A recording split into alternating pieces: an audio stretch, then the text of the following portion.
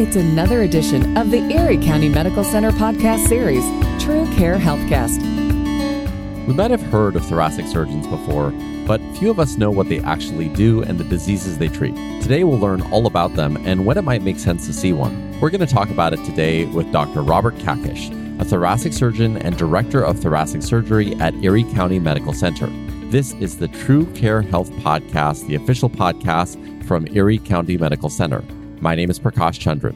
So, Dr. Kakish, it's really great to have you here today. Thank you so much for your time. I wanted to get started by asking just, a broad question. What exactly does a general thoracic surgeon do? Yes, thank you very much for having me. I'm very happy to be here today. A general thoracic surgeon performs surgery on the lungs, the esophagus, the heart sac, or the pericardium, and essentially the chest wall. We perform a wide variety of operations that stem from benign conditions of the chest, such as surgery for a collapsed lung or severe lung infection, to cases that involve malignant conditions such as lung cancer or esophageal cancer. Okay, and I just have one question to expand on that a little bit. It sounds like you operate within the chest cavity, but does that include the heart or that excludes the heart? For the most part, cardiac surgeons perform surgery specifically on the heart, but general thoracic surgeons mostly do not. Okay, understood. So talk to me a little bit about how somebody becomes a general thoracic surgeon. Sure. There are two main pathways for somebody to become a general thoracic surgeon. After medical school, some institutions have training programs so that you can enter thoracic surgery residency right away, which is usually a 6-year program of clinical training or more if you do research. The other more traditional pathway is to complete medical school, then complete 5 years of general surgery, and then pursue a 2 or 3 year thoracic surgery fellowship. I completed the more traditional route after medical school. Okay, and just give us a sense for after you become a thoracic surgeon and you're actually operating, what kind of diseases or what types of diseases do you treat? Yes, general thoracic surgeons like myself mainly treat lung and esophageal cancer, but I also treat many benign or non-cancerous conditions of the chest, such as collapsed lungs. We call that a pneumothorax. Infected fluid in the chest, that's called an empyema. Hernias of the chest as well, or upper abdomen. And if a patient, for example, has a paralyzed diaphragm, we correct that as well, just to name a few. I also treat patients who have rib or sternal fractures, patients who have swallowing difficulties, such as those with a condition called achalasia. This occurs when the lower part of our esophagus has a difficult time relaxing to allow food to pass. Those are just to name a few. Okay, and you named a number of different things there. Is surgery more or less always required when you're treating these conditions?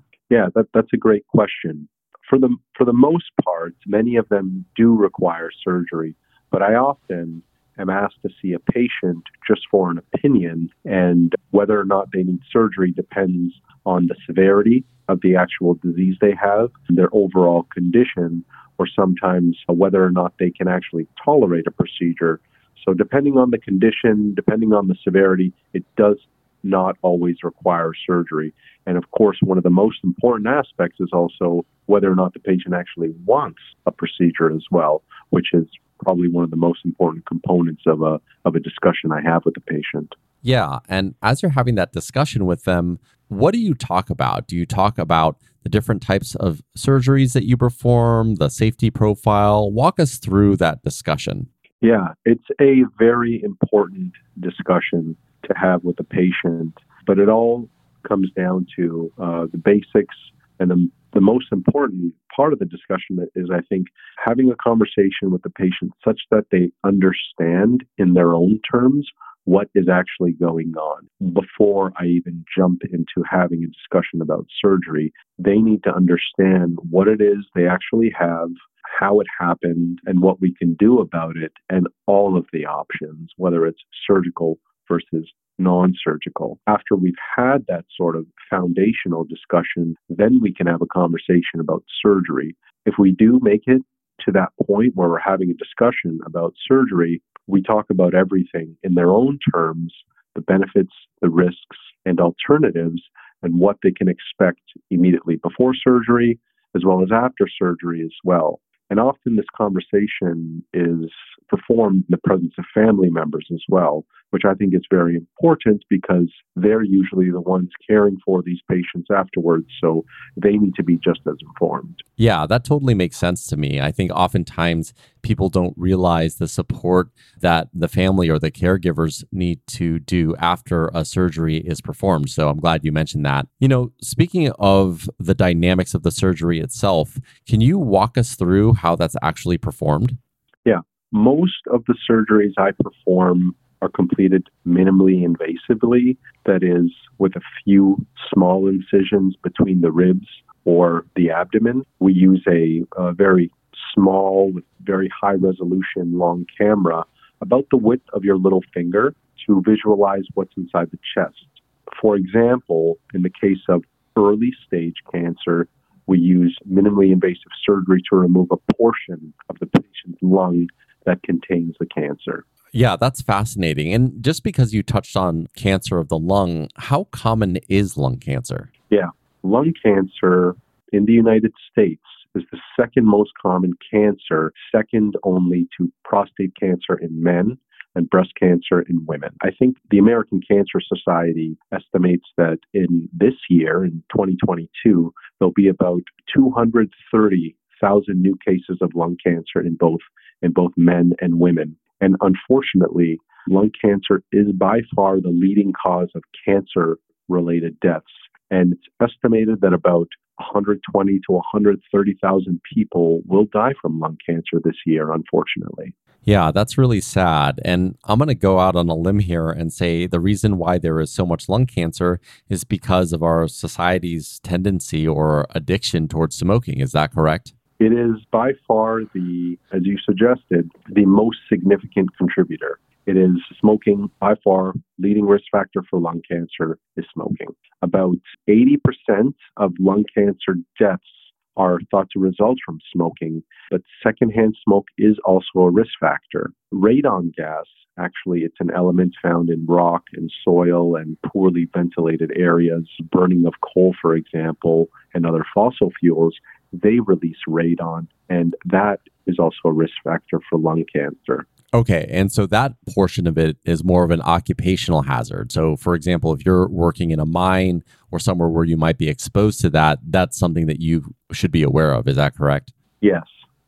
And sometimes the patients that I see are in their 60s and 70s, and they have had occupational exposures to radon, or asbestos actually is another. It can increase your risk of cancer and can be found in stove insulation, furnace insulation, piping insulation as well. And some of the patients that I do see have had occupations in their early 20s or 30s where they were exposed. So let's talk a little bit about getting ahead of the cancer.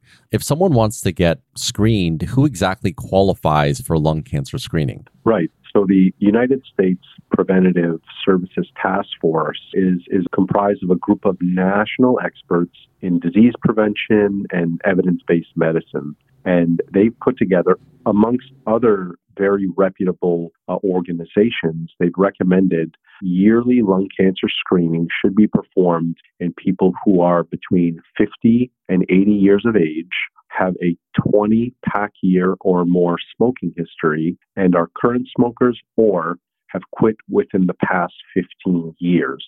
When I said the term pack year, a pack year is smoking an average of 1 pack of cigarettes per day for 1 year. For example, a person could have a 20-pack year history by smoking 1 pack a day for 20 years or 2 packs a day for 10 years.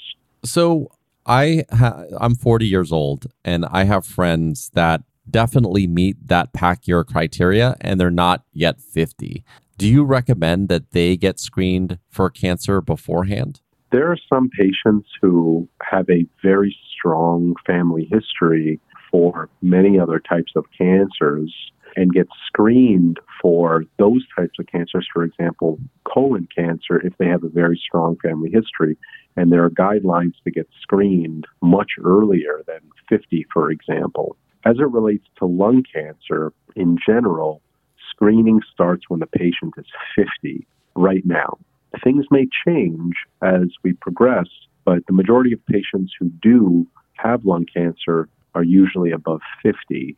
So at this time, screening is only recommended for that age group that have that significant PACUR history. For your friends or for your colleagues who do have a significant smoking history, the best thing for them to do is to quit smoking. Yeah, totally makes sense. And I have told them that many times. Talk to us broadly about what screening looks like. Like, is that something where they go in and it's a full day affair? What exactly happens during a screening? Right. This is important to know. So right now, to get screened for lung cancer, what's required for the patient is to get a low-dose CAT scan or CT scan of the chest. It is a very quick examination that the patient gets. They don't need to be fasting at all and doesn't require any significant sort of pre-procedure planning apart from scheduling and showing up for the CAT scan. So typically what's required is they schedule an appointment through their primary care doctor for them to place the order for the CAT scan if they qualify, and they could go to various hospitals or various radiology clinics to get the low-dose CT of their chest. And the CT of the chest essentially can look for any masses, any abnormalities in the lung tissue, and the resolution is far greater than a standard chest X-ray to help us see if there are any lesions. So if an abnormality or lesion is found, what are the different treatment options for someone who might have lung cancer? So in 2022, the treatment for lung cancer is complex and requires typically a large team of specialized providers to help make the best decision for the patient. We often have a multidisciplinary team to help guide the decision when a patient has the diagnosis of lung cancer. But in general, if the lung cancer is found early and the patient is a good candidate for surgery, we perform a surgical resection of that part of their lung that has the cancer. During that surgery, we also take lymph nodes, which are the small little organs that are pretty much everywhere in our body that drain excess fluid, but also drain cancer cells. And whether or not cancer is found in lymph nodes often determines whether the patient needs any therapy after surgery, such as chemotherapy. But in general, if the lung cancer is found early, we call that an early stage cancer, surgery is recommended to them. If the patient has an early stage lung cancer but is not fit for surgery, they aren't a candidate, either they have really poor lung function or they may have other comorbid conditions in their medical history that really wouldn't allow them to tolerate surgery or considered high risk. Radiation therapy targeting the specific area of the lung cancer is an alternative option for them. For advanced stages of lung cancer, we treat patients with chemotherapy alone or sometimes both chemotherapy and radiation therapy together. So just before we close, if someone is listening to this and is thinking, I really need to get screened for lung cancer, what should they do or how can they get screened? Yeah, the first step is talking to your primary care doctor, seeing if you qualify. The majority, if not all primary care doctors are very familiar with lung cancer screening and the criteria that patients need to meet before getting a low-dose chest CT. So that would be the initial discussion, as well as exploring with the primary medical doctor options for patients in terms of quitting smoking as well. So the final question that I always like to ask all of my guests is, given all of the experience that you have as a thoracic surgeon, what is one thing that you just know to be true that you wish more patients knew? I think that smoking is by far the leading risk factor for lung cancer, and that we have resources now as well as avenues for patients to get screened for lung cancer, such that the earlier it is that a lung cancer is found, heaven forbid if it is found, patient can be potentially cured if it's found early and they have an operation for that. Well, Dr. Kakish, this has been a truly informative conversation. Thank you so much for your time today. Thank you very much. That was Dr. Robert Kakish, a thoracic surgeon and director of thoracic surgery at Erie County Medical Center. For more information, you can visit ecmc.edu. If you found this podcast to be helpful, please share it on your social channels and be sure to check out the entire podcast library for topics of interest to you. This has been another episode of True Care Health. Thank you so much for listening, and we'll talk next time.